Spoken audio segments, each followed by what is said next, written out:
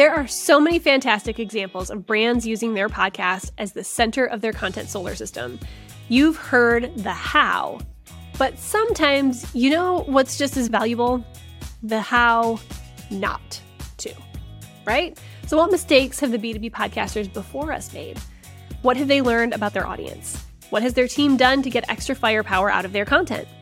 We'll answer these questions and so many more in this final episode of the Stage 4 Podcast Maturity Curve series, Multi-Channel Expansion.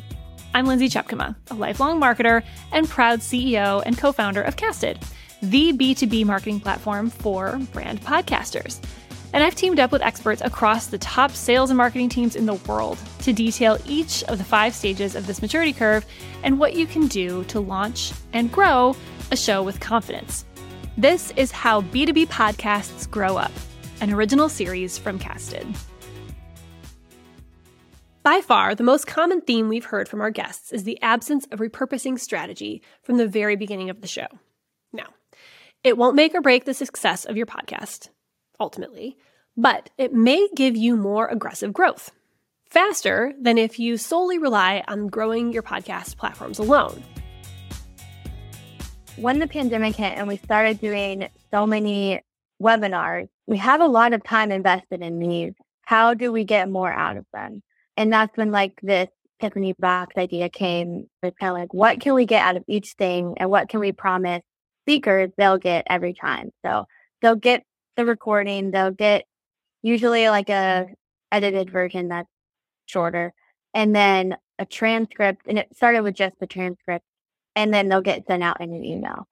And so as we found Casted and the ability to amplify was, 1, made easier, and 2, quicker, we were like, we can add transcripts, we can add blogs, because you can just take the transcript and key takeaways, playlists, and all these things that we can do.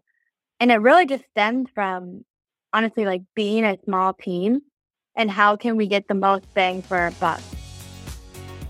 By leveraging their podcast assets and their interview guests, Kara and her team at Oak Street Funding were able to grow their show quickly. But if they had started doing that sooner, man, oh man, would they have shot that through the podcast charts and also really impacted their brand much faster.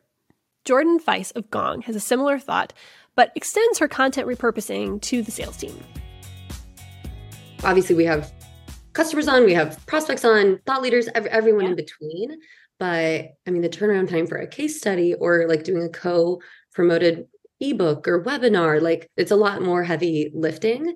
Mm-hmm. We've got a reveal episode every single week, and we've also leveraged it as a touch point within sales cycles as well of hey, when you're talking to so-and-so, it's, going to be a long sales cycle, bring them on reveal. It'll be a relationship building touch point. And then we can also take that interview and retarget it back at that organization. Yeah. That's what our account-based team does.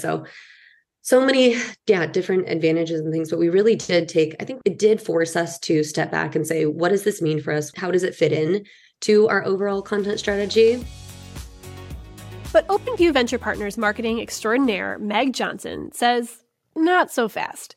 Before thinking about distribution, you must make sure that the content is top-notch. We can get caught up in the number of downloads as a podcasting key metric. Way too easy. But Meg reminds us of the all-important consumption metric. Don't let distribution distract from the listener experience. I kind of started to get into this a little bit, but it's easy to get caught up in ways to share your podcast. So just like I was saying, it's easy to get caught up into the growth hacking and the trends of what people are doing to make your show have wider reach, so to speak. But don't forget the basics. Again, go back to your intent. Is your intro impactful? I think things like that, where you can really focus on getting the key takeaways of the episode in the first minute or two, really helps for listener retention. And I think more often than not, people are starting to look more at listener retention than just overall listens, just because of the way they're calculated. Someone could listen, a podcast listen might be only a few seconds or 30 seconds or a minute or two of your episode, which could be like an hour long. Versus if you're getting really high listener retention, that's a way better indicator letting you know that what you're doing is working and that people really want to spend time with you or your brand. So my recommendations would be to add a teaser clip from later in the episode, the very beginning of the episode, to lure people in and hook people. And then Blake records his personalized intro after we do the podcast recording. So that way he can think about the entire conversation he just had and then pull out the takeaways so that it feels like we're not forcing the conversation to fit the intro, but instead fitting the intro to fit the conversation. If your audience doesn't enjoy the content, they won't stay until the end of your show. They definitely won't come back, and they're likely going to miss out on the important calls to action, the messaging, the sponsor reads, the advertisements. Listener retention is king, or queen. Meg also wanted to get to the point about your audience not dreaming about you. Beware of main character syndrome. Seriously, where you think the podcast world and your audience revolves around you. It happens to the best of us. And in the end, your listeners are going to care what they can learn from you. They want to know what's in it for them. It's not about you. No one's waiting on the edge of your seat for you to drop that one launch post about that piece of content. You need to give people plenty of times and options of when they can see this content in their feed by posting multiple times over an extended period of time. Content has a way longer shelf life, but people only post it once because they assume everyone's on the edge of their seat just waiting for the next content drop, when that's just really not the case. Don't be afraid of what you think is bothersome marketing. Your audience chose to listen to you, and they care about what you have to say. That's why they're there. They want to know what your newest content is, and they want to know when it drops. It's safe to assume that they do need a little bit of help finding it. So ping them. Let them know. Rowan Tonkin took a different approach via acquisition of another company and their content. We're observing what a really small, high-performing team did, and we're like, okay, how can we steal all those good ideas and make them our own? How do we absorb some of that strategy and try and drive that forward? I think the key here is this isn't like a MarTech into a MarTech audience, and so our audience is the same. This is an acquisition where for Plan Full, it expands our reach into an audience that we otherwise couldn't have reached under our own brand. And so as we think about the strategy that Peter and Scott have been executing on, we want to keep that going. They've literally wrote the book on it. So we're not going to just, and I'm not going to just take everything that they've done and throw it out the window and say, it's all my strategy now. We're going to take the best bits of that and try and accelerate it as much as possible. What is really important to us as a brand now is taking those best bits and figuring out, okay, well, what does each audience need? And where is there a combined need? And how can we leverage that existing content to deliver something of value to the combined audience? But also, what does each distinct audience need in its field? And then there's lots of branding decisions that need to go along with that. So you've heard these success stories and how our experienced guests grew their shows from 0 to 1 and then 1 to 10 and on up from there. But what about the missteps? What mistakes have they made in growing their shows too fast or too slow?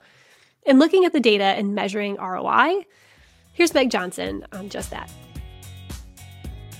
What we try to do, and that was with the help of Casted really, especially with our podcast, was be able to not only track the growth of our podcast, how many listens are we getting? Is it increasing quarter over quarter? Genuinely, is the content resonating? Like, yes, but it doesn't matter as much if the end ROI of founders who want to talk to us is not increasing. And so basically that was the missed step there. For a while, we kept saying, like, how do we correlate these brand touch points, whether it's our blog or a video series, our podcasts, with the prospect journey of someone, because we know what's happening. We just don't know, like, where is it happening? Because people are telling us all this anecdotal evidence constantly that this is really resonating with me, and or an associate might reach out to someone to try and break in, and they would be like, oh, I know of OpenView from your content.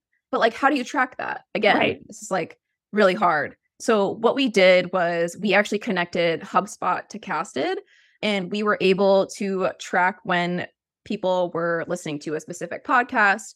And then now we can actually tag that as a milestone in the prospect journey. And so basically we can see that they are going from, maybe unaware of OpenView to aware. And basically our prospect journey goes, one end of the spectrum is unaware, they don't know who we are, that we exist, to the complete opposite side of the spectrum, which is they are an OV champion, they love us, they are telling all their family and friends about us, etc.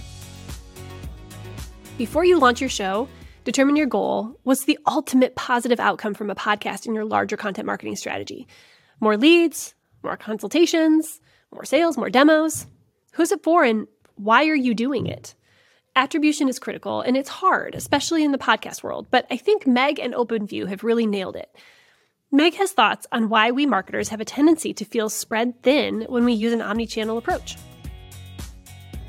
I think like the first step to resonating is creating some sort of connection over a shared memory or a shared story, a vision. And I think that's why some founders really dive deep into the brand and they feel so emotionally connected to the brand that they build because it really is a story. It's an idea, it's a vision, it's a part of them. And I think that once you have that resonance and you have that story, that is something that you can continuously call back to and align on with your organization.